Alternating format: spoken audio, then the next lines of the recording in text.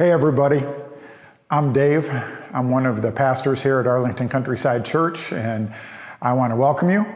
I'm really glad that you've made the choice to be with us today. I hope you're doing well. I'm curious, how many of you are in desperate need of a haircut? You got quarantine hair.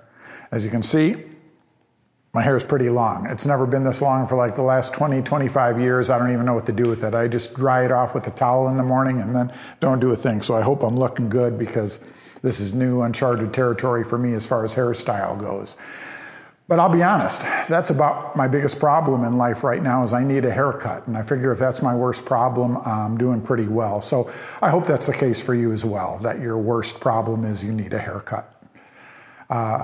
On the screen in front of you, where you're watching this, there should be a link. There should be a place to click on the communication card. I want to encourage you to take the time before you get away from us to fill that out, okay?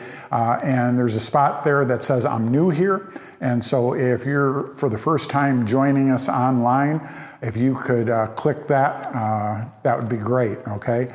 And there's a place there for prayer requests and for praises. We'd very much like to pray for you and your family. And so take advantage of that and get the prayer support of our faith community. There's just a few announcements I want to bring to your attention. One is that Pastor Chris is doing a great job as our family pastor connecting with families. And every Friday he sends out an email that gives the Sunday school curriculum for the kids that the parents can use it at home. If you aren't receiving that email and would like to, then on the communication card, indicate that, check that box, and we'll get you on that email list, and you'll get those children's ministry resources every week from Pastor Chris. I'm excited to tell you we've got an event coming up that you're going to want to be a part of. Now, obviously, it's not an in-person event. We're going to be doing it by way of Zoom. But this Saturday, May 9th at 7 p.m., we're doing Trivia Night. This is a tradition we've had. We've done a lot of trivia nights in person. Our first one online. It's going to be pretty much the same thing. The trivia is on pop culture, history, politics, a lot of different subjects. It's always a great time.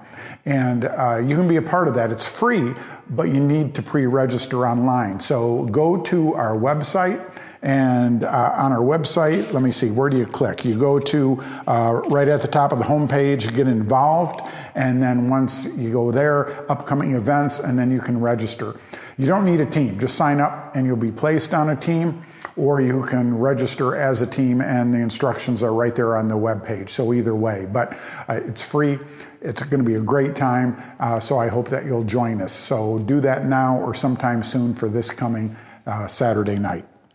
At this time, we're going to recite the Apostles' Creed together. I love the Apostles' Creed. I grew up reciting it every Sunday morning. It's a very meaningful thing to me. The Apostles' Creed has been in existence for over 1,600 years, and it's a creed that Christians all around the world in all different denominations recite regularly, and it's a beautiful, concise statement of faith, the ABCs, the basics of the Christian faith that we hold to. And so I would invite you now to recite the Apostles' Creed out loud with me. I believe in God, the Father Almighty, creator of heaven and earth. I believe in Jesus Christ, his only Son, our Lord, who was conceived by the Holy Spirit and born of the Virgin Mary. He suffered under Pontius Pilate, was crucified, died, and was buried. He descended into hell. On the third day, he rose again from the dead. He ascended to heaven and is seated at the right hand of God the Father Almighty. From there, he will come to judge the living and the dead. I believe in the Holy Spirit, the Holy Christian Church, the communion of saints, the forgiveness of sins, and the resurrection of the body, and life everlasting. Amen.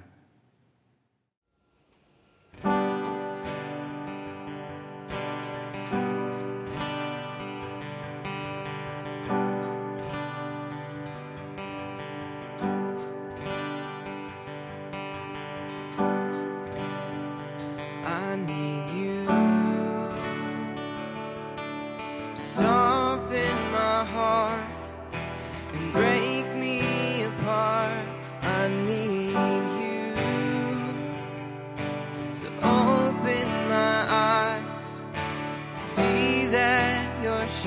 keeping my life.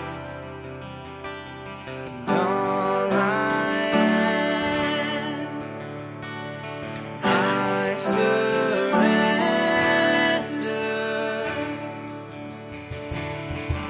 Give me faith to trust what you say, that you're good and your love is great.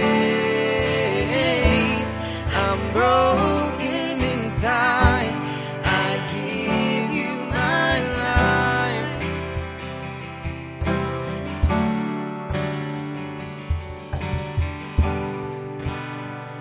I need you to soften my heart and break me apart. I need you to pierce through the dark and cleanse every part of me. All I am, I surrender.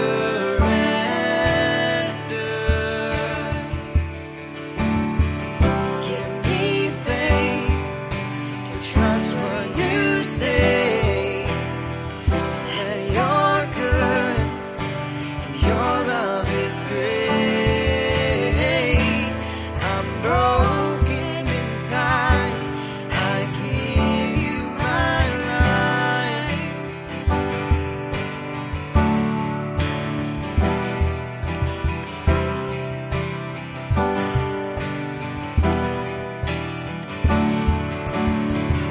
I may be weak, your spirit strong in me. My flesh may fail, but my God, you never will. I may be weak, but your spirit strong in me. My flesh may fail, but my God, you never will. Give me faith to trust what you say, that you're good and your love is great. I'm broken inside, I give you my life.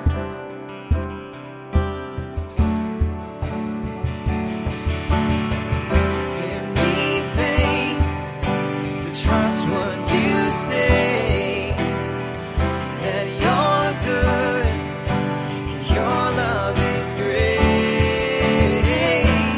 I'm broken inside, I give you my life.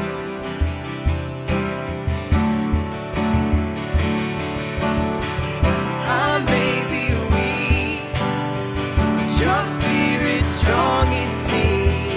My flesh may fail, my God, you never will. I may be weak, but your spirit's strong in me. My flesh may fail, my God, you never will.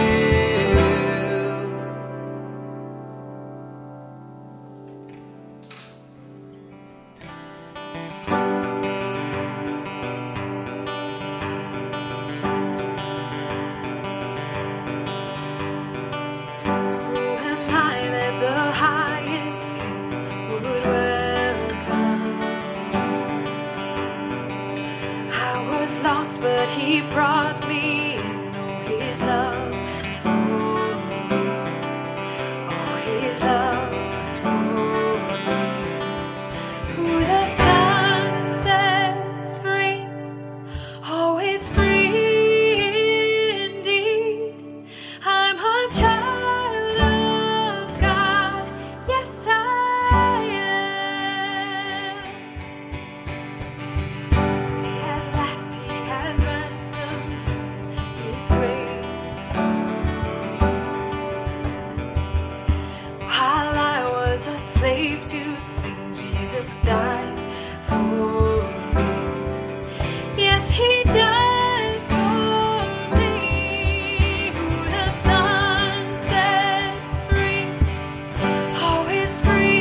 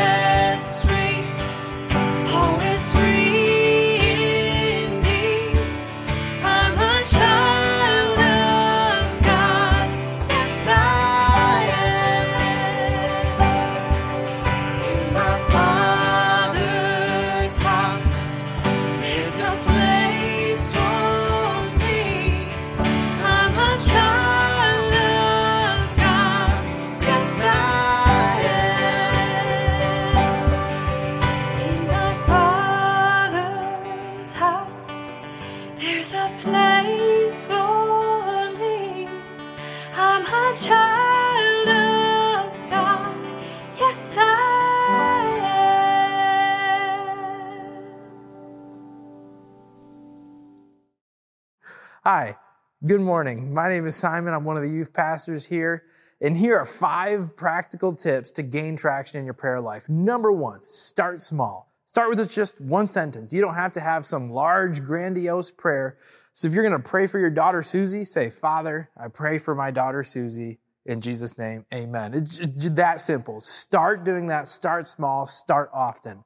Number 2, don't be weird about it. It's not a seance. You don't have to have it all put together. You don't have to have big religious sounding words. Whatever it is, have it simple. It's just talking to God. That's all it is talking to God. Be simple. Don't be weird about it.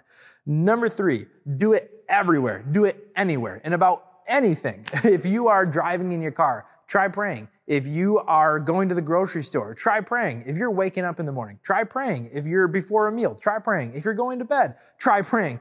Try it everywhere. Try it all the time. It will help you gain traction the more you gain momentum. When you start small, you're not weird. You try it all everywhere. It helps gain traction. Number 4, try writing it down. Maybe you need to go buy a journal and try writing down your prayers. That could help you gain traction. And number 5, try praying out loud. I know for me, when I try to do silent prayer, I will be distracted and asleep in less than 5 minutes. So pray out loud. You get to say your prayers, you get to communicate with God, and it helps gain traction. And so that's kind of 5 practical tips in how to gain traction. But what I want to spend the majority of our time on is kind of the what we should pray about and the why this is so important. And so before that, I'd like to pray as we head in. Father, I pray for us now as we look to Scripture to learn how to pray. In Jesus' name, amen. So when I was a second grader, I was on an indoor soccer team, and this is my first experience that I can remember praying. We were going to our first game of the year. We were driving in my parents' sweet red minivan, and I remember praying this prayer. I remember saying, God, well, maybe not word for word, but God, I really want to win this soccer game. Help me win this soccer game. A little second grade Simon praying that. And of course, because I prayed that, every time I kicked the ball, it just magically went into the net. Not really. We got obliterated. We lost 8-1. And little Simon, what that taught him was, prayer doesn't really work. Why do it? Maybe you've had an experience with that, but maybe yours was much more serious. Maybe yours wasn't about an indoor soccer game. Maybe you prayed and prayed and prayed, and that family member never got better. Maybe you prayed and prayed and prayed, and the bills still didn't get paid. Maybe you prayed and prayed and prayed, and your marriage still fell apart. Whatever the case may be, you might have some serious pain with praying to God. Maybe it's not pain for you. Maybe it's confusion. Maybe you can't understand what you're supposed to say. Maybe you're confused because if God has a plan, it's not going to change. What would my prayer do? Whatever it is, we have all these questions about prayer. And that is why Pastor Dave asked me to do this sermon, because I know everything about prayer. Obviously, I'm kidding. I'm so used to having everybody in the room, and I'm sure you're all laughing like crazy right now, but I just have to believe you're busting a gut at home. I don't know everything about prayer. I don't know everything. I don't have all the answers. I don't know why your prayers weren't answered the way that you want them to. I can't answer all that. And so the scope of this message that we're doing here is to really focus on one prayer that Jesus has. We're really going to focus on this. My goal is not to answer every question. I'm sure after this sermon, you could say, but what about this? But what about this scripture that says this about prayer? But what about this situation in prayer? Yep. You're going to have those questions, and I'm not going to answer all of them. We're really going to focus on this one prayer of Jesus. It comes to us in John 17. It's at the end of what's called the farewell discourse. It's after the Last Supper, but before Jesus goes to the cross, and he's giving these last words to his disciples. No, they're not the only words Jesus ever said, but they were important enough for John to think to write them in his gospel account. And so that's why we're going to study it. And it's actually a privilege that we get to read it from somebody who was in the room. This isn't just some legend that was passed down from generation to generation about Jesus' prayer life. No, we're literally reading firsthand from somebody who was in the room, and that is special. So I'm really excited to dig into John 17 with you guys. If you have a good old-fashioned paper Bible, you can go ahead and grab that to follow along. It'll be easier for you to follow along, but if not, no worries. We're going to have the scripture on the screen for you. So let's dig into John 17. John 17, verse 1. After saying all these things, notice John puts this in here right away, so that way we know everything he just said in the last 4 chapters, 13, 14, 15, 16, it's all connected to this prayer. So it's not a prayer that's isolated apart from different places of Scripture. It actually builds on a lot of those themes. So that's why he said that. So Jesus looked up to heaven and said, Father, the hour has come. Glorify your Son so he can give glory back to you. For you have given him authority over everyone. He gives eternal life to each one you have given him. And this is the way to have eternal life, to know you, the only true God, and Jesus Christ, the one you sent to earth. So off the get-go here, Jesus' prayer is about eternal life. And what's really interesting about the Gospel of John and talking about eternal life, he has a slightly different perspective than the first 3 Gospel writers, Matthew, Mark, and Luke. In those 3 Gospels, eternal life is really focused on the age to come, focused on when a believer passes from their life on this earth, what's on the other side. Yet John consistently throughout his Gospel talks about how a believer in Jesus, when they place their faith in him, they pass over from death to life. And so because notice what Jesus is praying here, that eternal life is to know the only true God. If you're a believer in Jesus, when you're in heaven someday, you'll be in the presence of God and you will know him in a relational sense. You'll know what he's like. You'll know how he thinks, how he acts, because you'll be with him and in his presence. And what Jesus is saying here is that believers in him get to experience that starting today. It's eternal life, knowing God, being in his presence, is not just some far-off idea that's only after you die, but it starts right now. When you believe in Jesus, you have knowledge of your heavenly Father in a relational sense. And Jesus keeps praying in verse 4, I brought glory to you here on earth by completing the work you gave me to do. Verse 5, now, Father, bring me into the glory we shared before the world began. I have revealed you to the ones you gave me from this world. They were always yours. You gave them to me, and they have kept your word. Now they know that everything I have is a gift from you, for I have passed on to them the message you gave me. They accepted it and know that I came from you, and they believe you sent me. Now Jesus tells us who this prayer is for. In verse 9, he says, my prayer is not for the world, but for those you have given me, because they belong to you. All who are mine belong to you, and you have given them to me, so they bring me glory. Now I am departing from this world. They are staying in this world, but I am coming to you.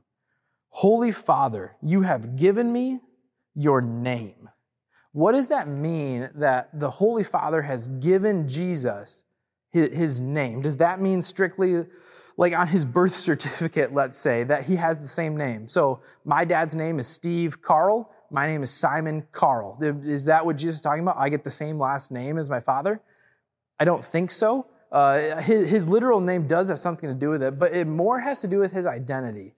Early in this gospel account, in chapter 1, verse 12, the gospel writer John says, those who believe in his name have the right to become children of God, basically saying they have eternal life. Does that mean that everyone who just literally believed that this first century man, his name was Jesus, so now they have eternal life? I don't think so. The people who rejected him, the people who killed him, they knew what his name was. It's really talking about his identity and talking about his character, saying that he is of the Father. He was with God and he is God. That it has to do with his name, is his identity. But what's really intriguing about the name Jesus is that the name literally shows us his mission and his identity. His name broken down means the Lord saves, or Yahweh saves. And so that shows who he is. He is the Lord who has come to save. He is Yahweh saving. That is who Jesus is. And so when he's praying, Father, you've given me your name, that's the role that he plays. He is the Father made flesh. He's not the Father. He is the Father. I know it's interesting. It's intriguing. But he is the one who has come to save. That is his identity. That's what he's talking about, how his name here in this verse. And then he goes on and says, now protect them by the power of your name. And when we think of being protected, we think of if you have a fancy china set that you want to be protected so it's not physically harmed, or if you're a father who wants to protect your daughter, or you want to keep people from being physically harmed.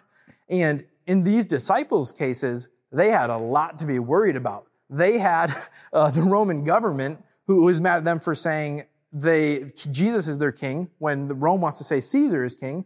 They had the temple who they say Jesus is the new high priest, but the high priest doesn't like that they're saying that. And they have these people coming after him. And 11 out of the 12 disciples were murdered for their faith in Jesus. They were murdered for proclaiming him as God made flesh, as the Savior. Was Jesus praying about being physically protected? I don't think so. Literally, the next word here gives us a clue of the purpose of what they're to be protected from. You go on in verse 11, after saying, now protect them by the power of your name, so that. Whenever you read in the Bible and you see a so that, it means the purpose of what was just said is about to be revealed. And the purpose of being protected is so that they will be united, just as we are. So even though the disciples had many physical dangers, that wasn't what Jesus was praying to be protected from. He was praying they'd be protected from disunity. He's praying that they would be protected from being divided.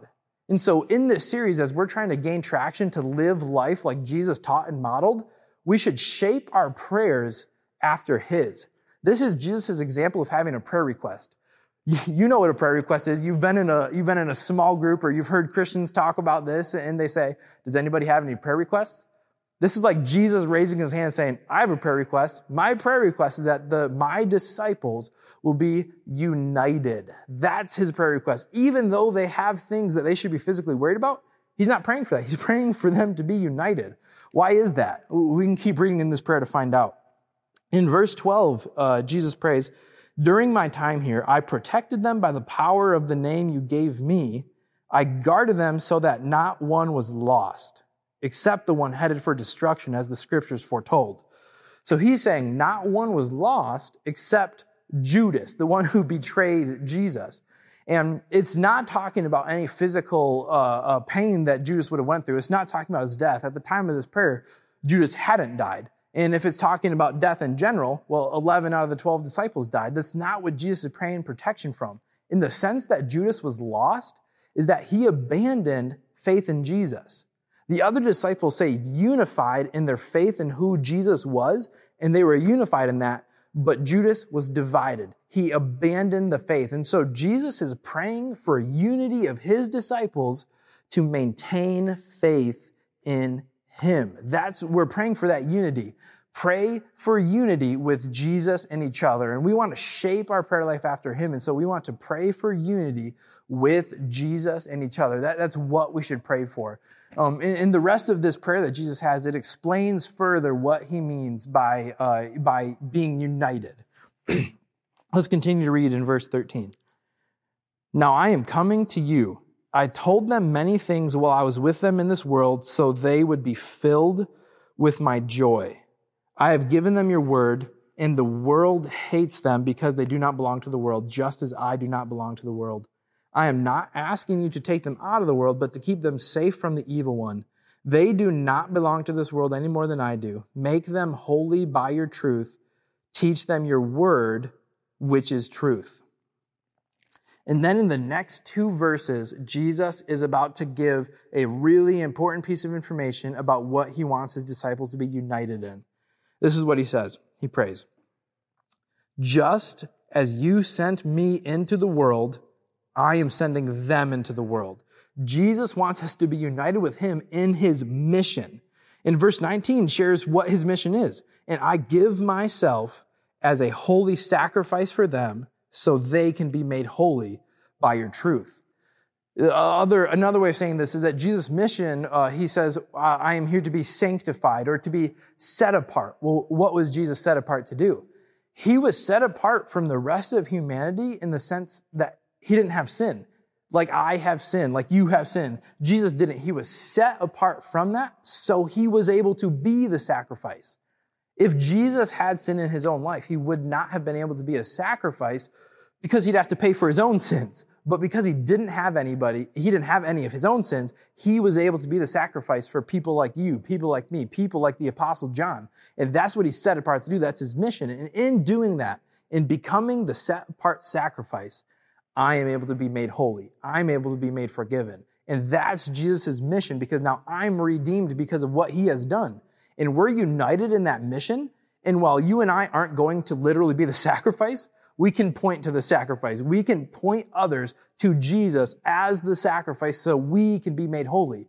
Not only was he just sacrificed for us to be forgiven, but he also was risen from the dead. And so in the question of like, why is Jesus not praying for these disciples not to be killed? Why is Jesus not praying for their physical protection? We can find the answer to that actually in chapter 16. That comes right before this. And Jesus is saying these things like, you're not going to see me, and then you will see me.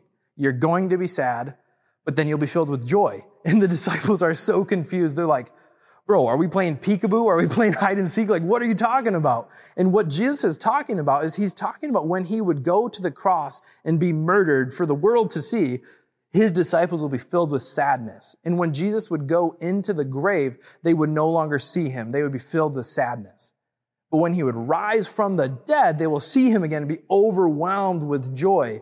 And so that's what the resurrection means. But that resurrection, the event that happened 2,000 years ago, is a down payment for the final resurrection. It's because Jesus will come back. The I will be gone, but then I will return.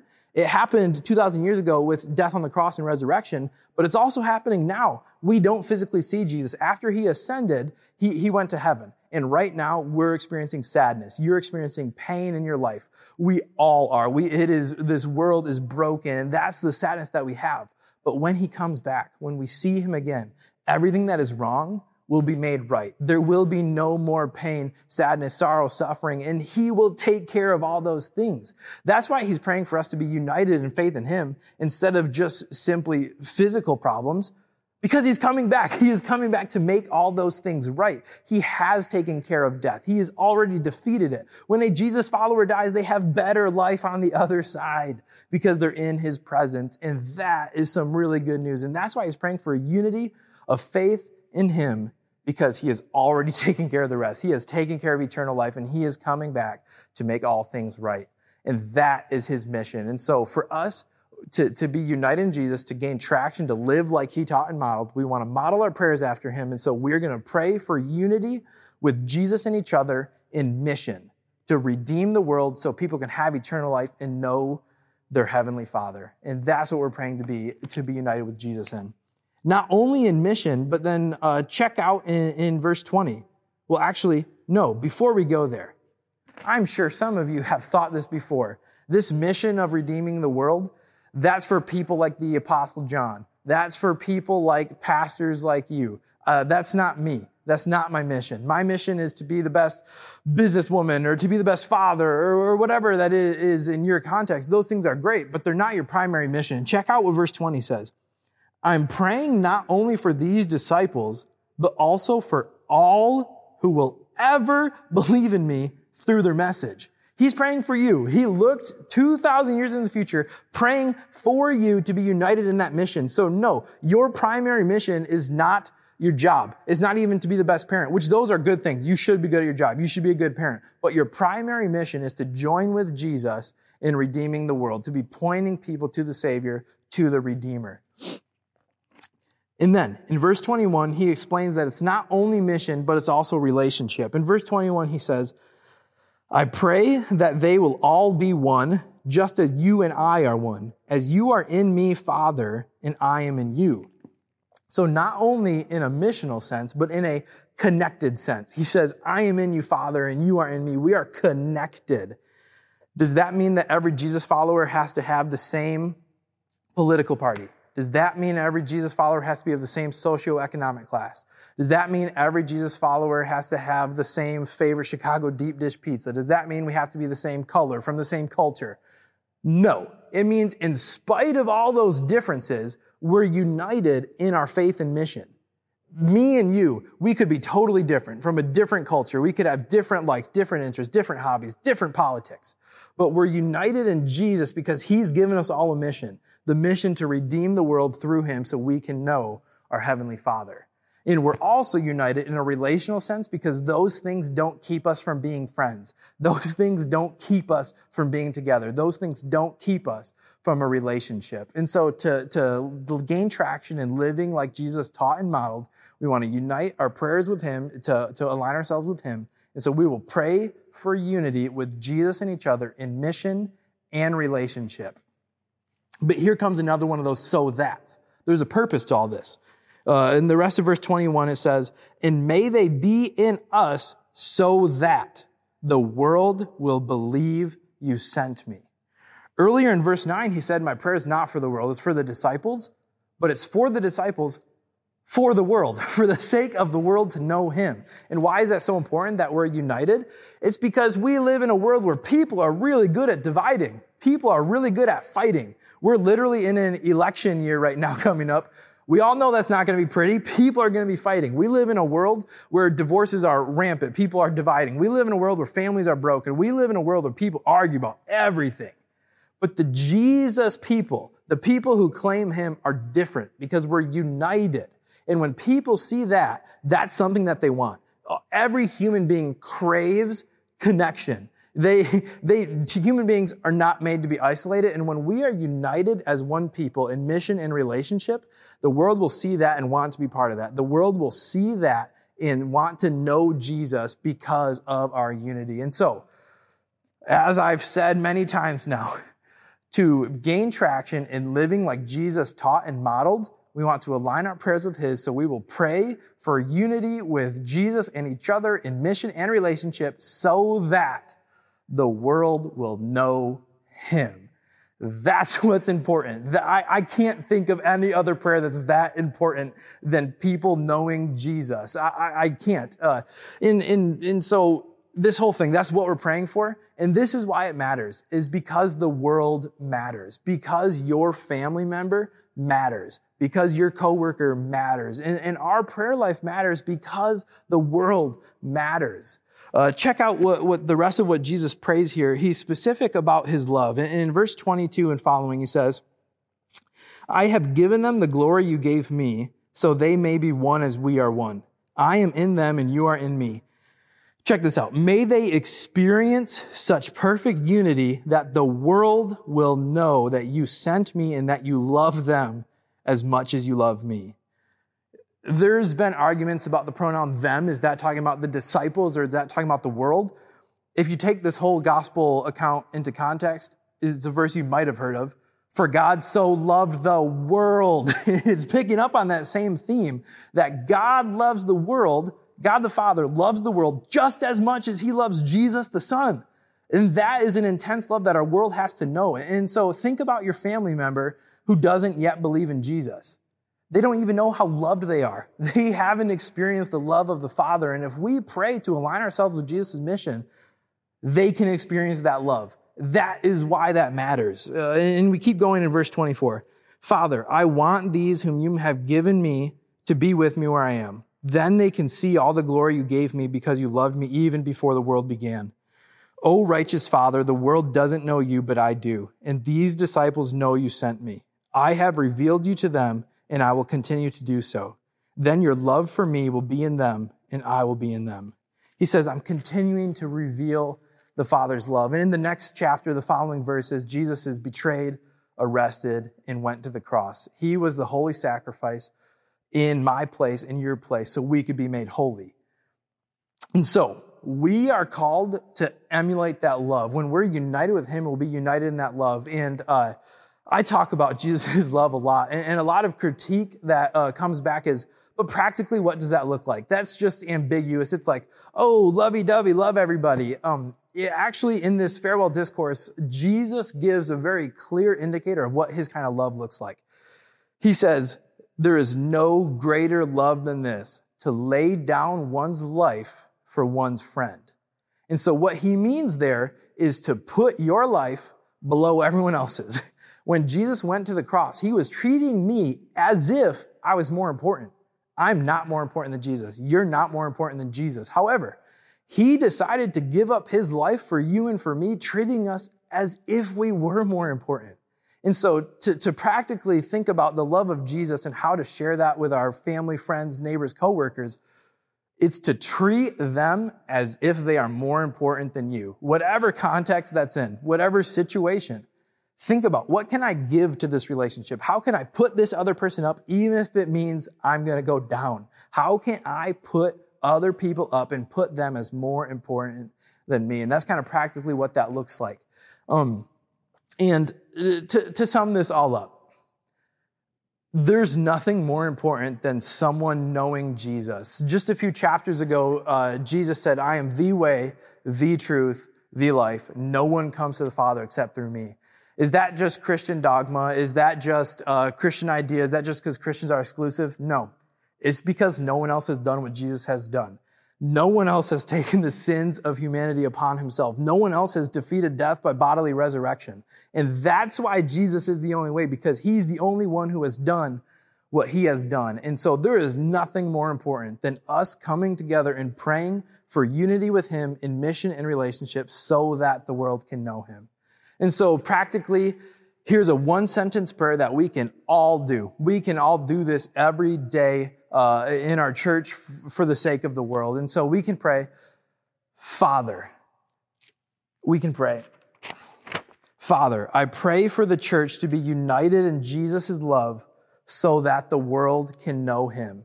And if you want to put, instead of church, put yourself. You can put ACC if you want. And instead of the world, you can put the people's names who you're praying for. But in general, this is a one-sentence prayer we can all do. We can pray, Father, I pray for unity in the church so that the world will know Jesus.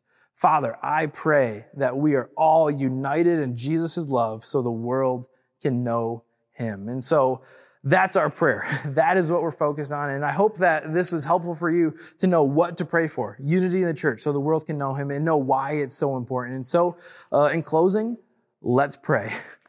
Father, I pray for the church to be united in Jesus' love so the world may know him. It's in his name we pray. Amen.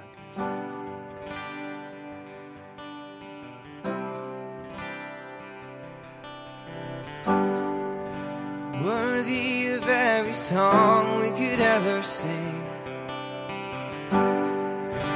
worthy of every praise we could ever bring, worthy of every breath we could ever breathe.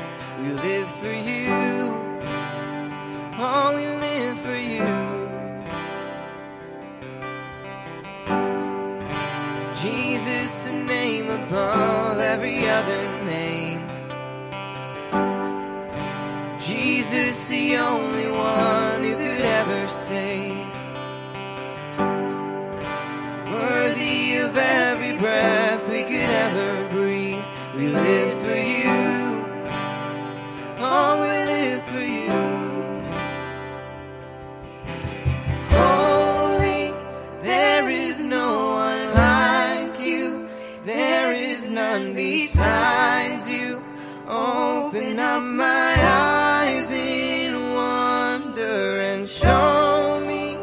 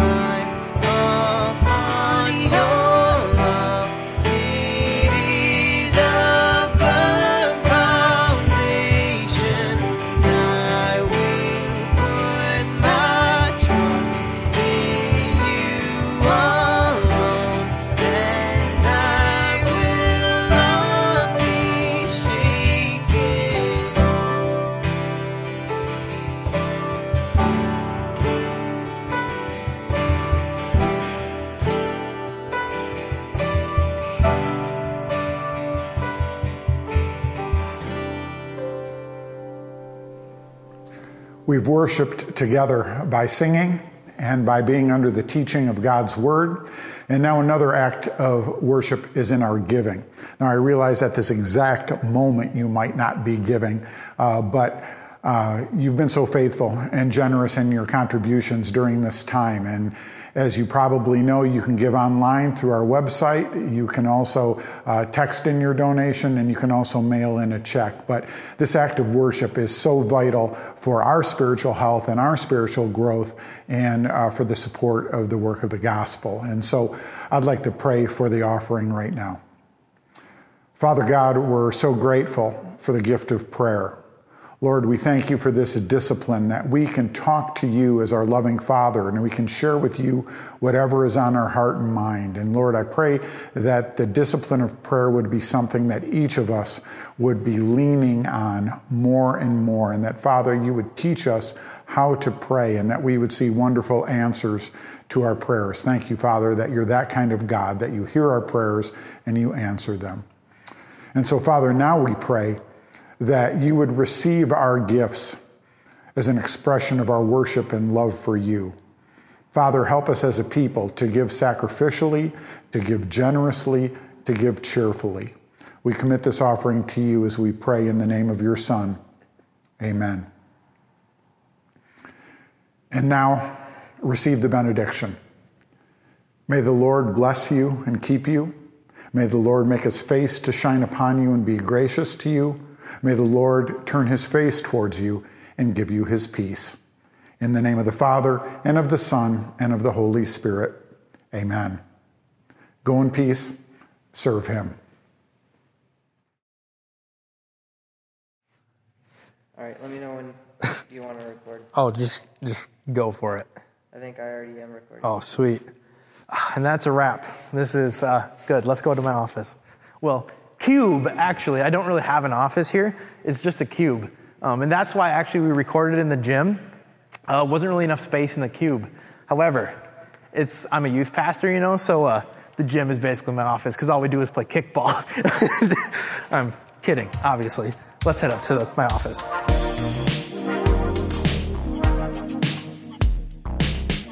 Hey, Carol, we're doing the office tour. Oh, no, you're in the office tour. So I was about to clean up earlier, but then I was like, you know what? We are real, genuine people here at ACC, and that'd be totally fake if I cleaned up.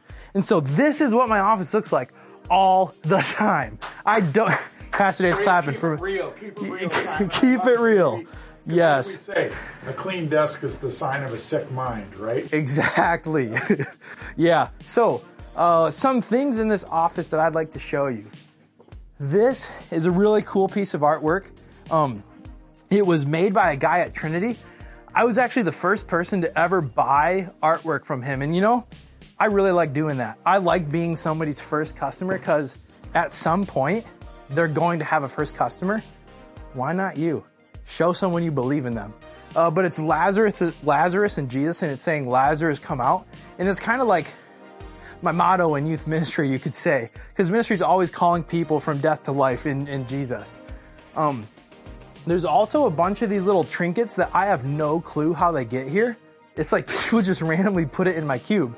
This one says, friends add sunshine to your life. That's kind of my motto in youth ministry, is that friends add sunshine to your life. My beard comb, that's always essential. I'm in an online beard club if you're curious. Oh, here's good stuff right here. So this is a card from my wife, and it actually says, once upon a time, a very special person was born who was destined to change the world. Calm down. It's not you. It's Jesus. I think he'd want you to have a happy birthday, though. And what's funny about this is we have an inside joke where for years, like going back to high school, we would give cards to each other that were not like the specific thing. So like, this is a birthday card given to me not on my birthday. Or we would give like a Valentine's Day card on a birthday. Or like Halloween on a Christmas. It is just a funny inside joke we have. But yeah, she wrote me an encouraging note. She says that she loves me. She's real cool. Yeah, what else should I show you, Adam? Oh, here's also kind of my motto in youth ministry. More Jesus, more relationship, less coronavirus. Kind of my motto in youth ministry. Here is, I have some antiques here. Do you see this thing? It's a phone with a cord on it. On my first day, when I got this cube, Jim, our director of operations, he brought this phone here and I was like, what is that? You think I'm going to use a phone with a cord on it? Way too young for that. I have some of this stuff over here, Oreos. The Oreos are really good. Here's a lava lamp. Don't know how that got here. Don't know where it's from. Gumball machine. Don't know how that got here. Don't know where that's from. Here. I don't know if I don't know if you can zoom in on that, but it's a Chick-fil-A thing. It says party hard, prep easy. That's truly my motto for youth ministry. Party hard, prep easy. I don't think there's anything else to show you in my cube. So thanks for coming, folks.